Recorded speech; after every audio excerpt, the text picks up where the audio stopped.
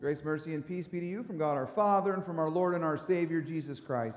Our text today is going to be taken from the reading in the Gospel of John. We begin with the word of prayer. Almighty God, we give you thanks again this day of resurrection, this Sunday where we are reminded that Jesus Christ is alive and has conquered the grave, and that he has done so for our sake. Lord, as we hear now the great promises and proclamations that come forth from the resurrection, we pray that you would grant us your Holy Spirit, so that the words of my mouth and the meditation of all of our hearts would be pleasing in your sight.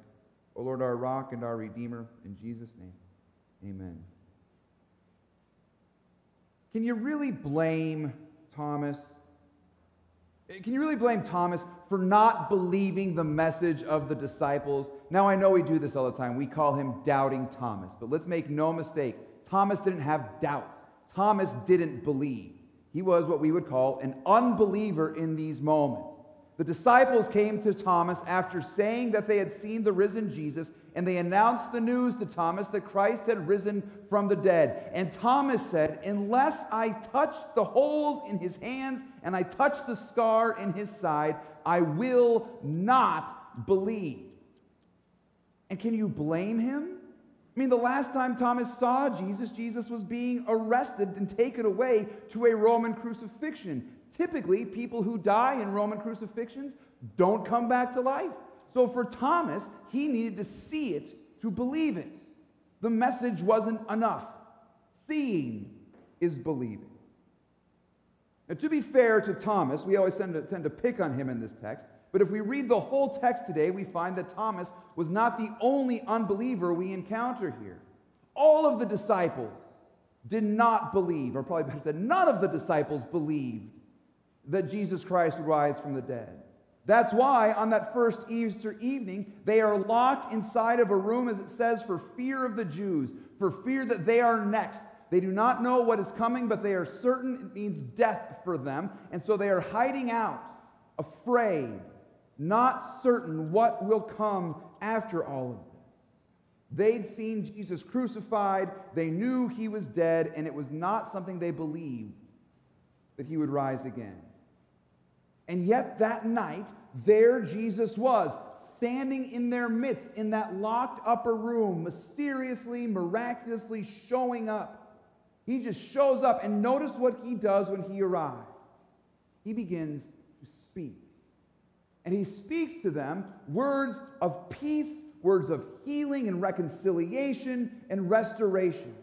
Jesus stands there in the midst of those faithless sinners, and the first words out of his mouth, "I told you so." No, that's not what he says.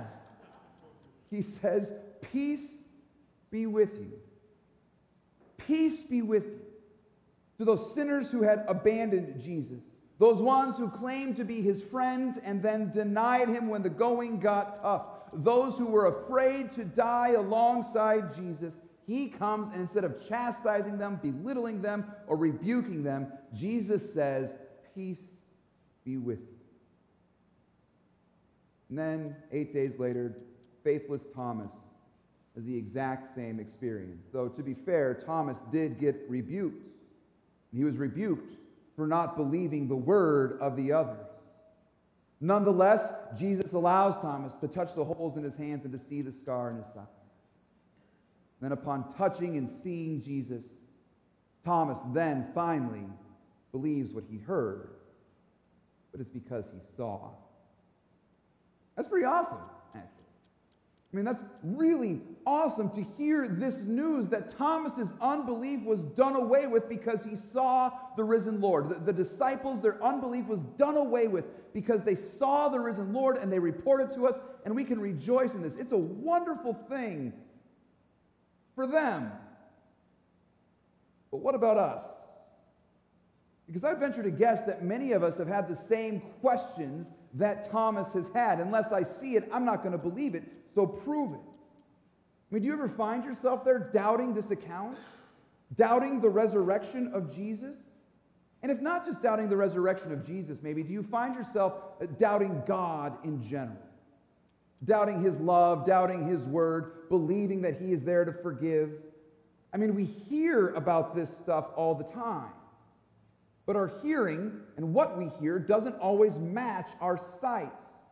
And a lack of sight tends to lead to a lack of faith and a lack of trust in God's word. Wouldn't it just be better if we could be like Thomas and see? Well, not according to Jesus. Not for now, anyway. As was just mentioned, it didn't seem to please Jesus all that much that Thomas wouldn't believe unless he saw him. The fact that it took seeing and touching drove Jesus to say these words to Thomas: "Because you have seen me, you have believed. But blessed are those who have not yet seen and yet have believed."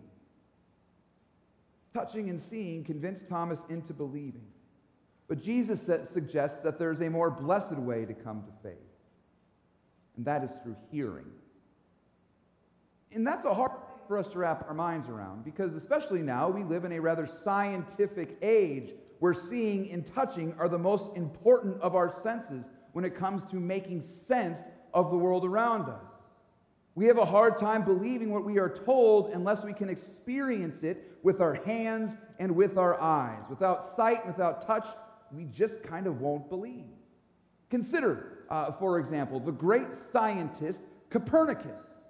Before Copernicus came along, everyone generally believed that the earth was the center of the universe and everything revolved around the earth.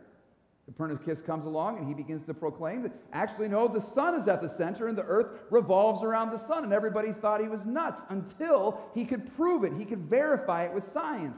And now we just kind of assume it. After all, we have rocket ships that go up into space and show us that it's true. And we have all this scientific evidence to demonstrate this to us.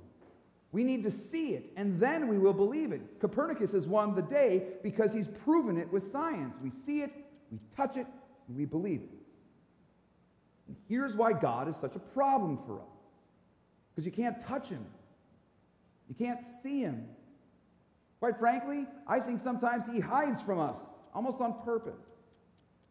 And I'm sure we've all heard stories of people who have experienced God in really incredible ways, like the car broke down on the side of the road and somebody showed up and helped fix the car and suddenly disappeared and we never saw them again. Or there was some experience somebody had in a difficult moment and they just knew God was there. And that's all wonderful and good, and there may be something to that. But the reality is we can't pin those sorts of things down.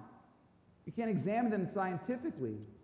And quite frankly, it's not something that happens to us every single day as far as we can tell. So often we're left wondering, why can't I see God? What can I know about God? How can I know if there is a God? And if there is, how do I know he loves me? How do I know God is for me if I can't see his love or touch his love in a concrete way? See, unless I see God's love and touch God's love, I'm not sure I can believe in God's love. You see, Jesus today comes to us, and he's decided that he wants to deal with us with one of our different senses. We got 5 senses. We got sight, we've got taste, we've got touch, we've got smell, and we've got hearing. And Jesus has decided that the main one he wants to work with is our hearing. Jesus has decided that the primary way he wants to deal with us is by means of words that go into our ears. And the words he speaks are words of peace with God. His word of grace and love comes to us through proclaimed words. And it's really, quite frankly, a sign of original sin that we don't trust our ears in the least. Because it's through our ears that God has primarily decided to deal with us and to address us. Now, don't get me wrong here. We have plenty of cause in our lives throughout the world right now not to trust what we hear. I mean, quite frankly, everybody, we want to get proof from science. And I think we've learned in this last year, everybody is claiming proof from science and coming to different conclusions about everything, it seems. I mean, we hear all kinds of stories about all kinds of things in the news, and the news channels can't seem to agree on what they're reporting. It just depends on which station you're watching. And so we're hearing a lot of information, and it's very hard for us to trust what we hear. But such an abuse and misuse of language should not cause us to shy away from the words that come to us from the mouth of our Lord and our God.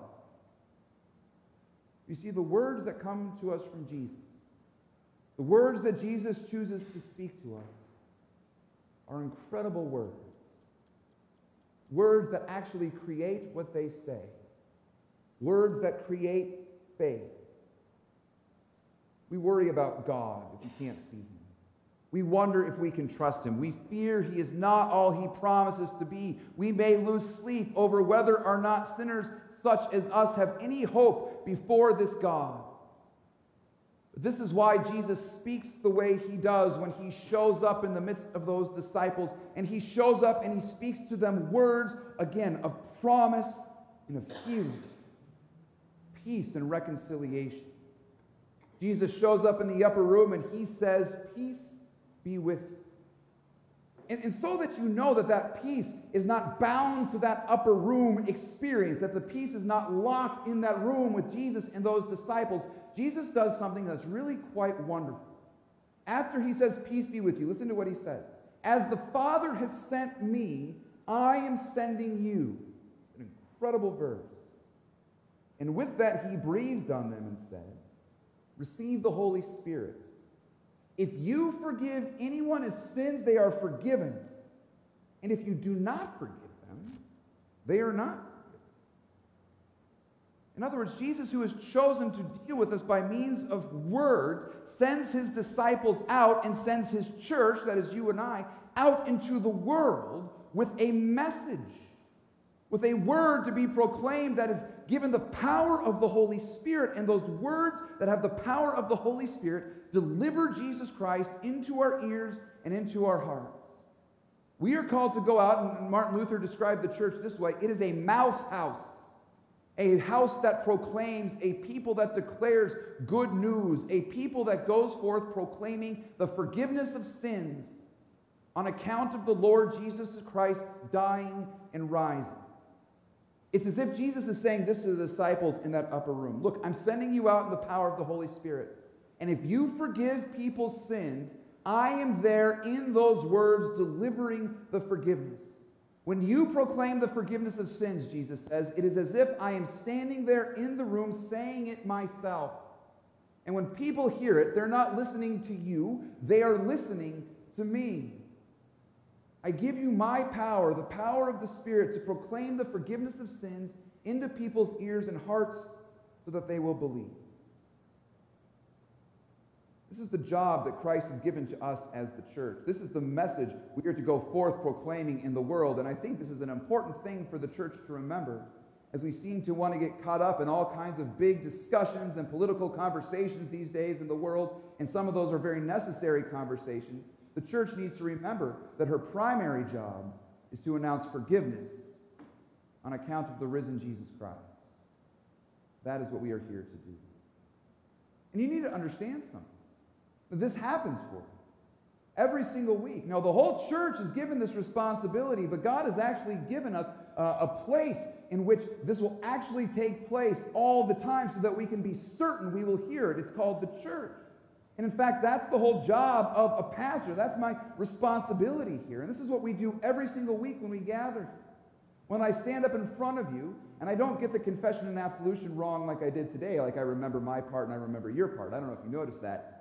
I noticed that. Nonetheless, during the confession and absolution, you will hear me say something to the effect of this: in the stead and by the command of my Lord Jesus Christ, I forgive you all of your sins. Now, I want you to think about those two phrases really quickly. In the stead and by the command. In the stead means that I'm standing here in Jesus' place, that I have been sent here so that Jesus, as he says to the disciples, he who hears you hears me.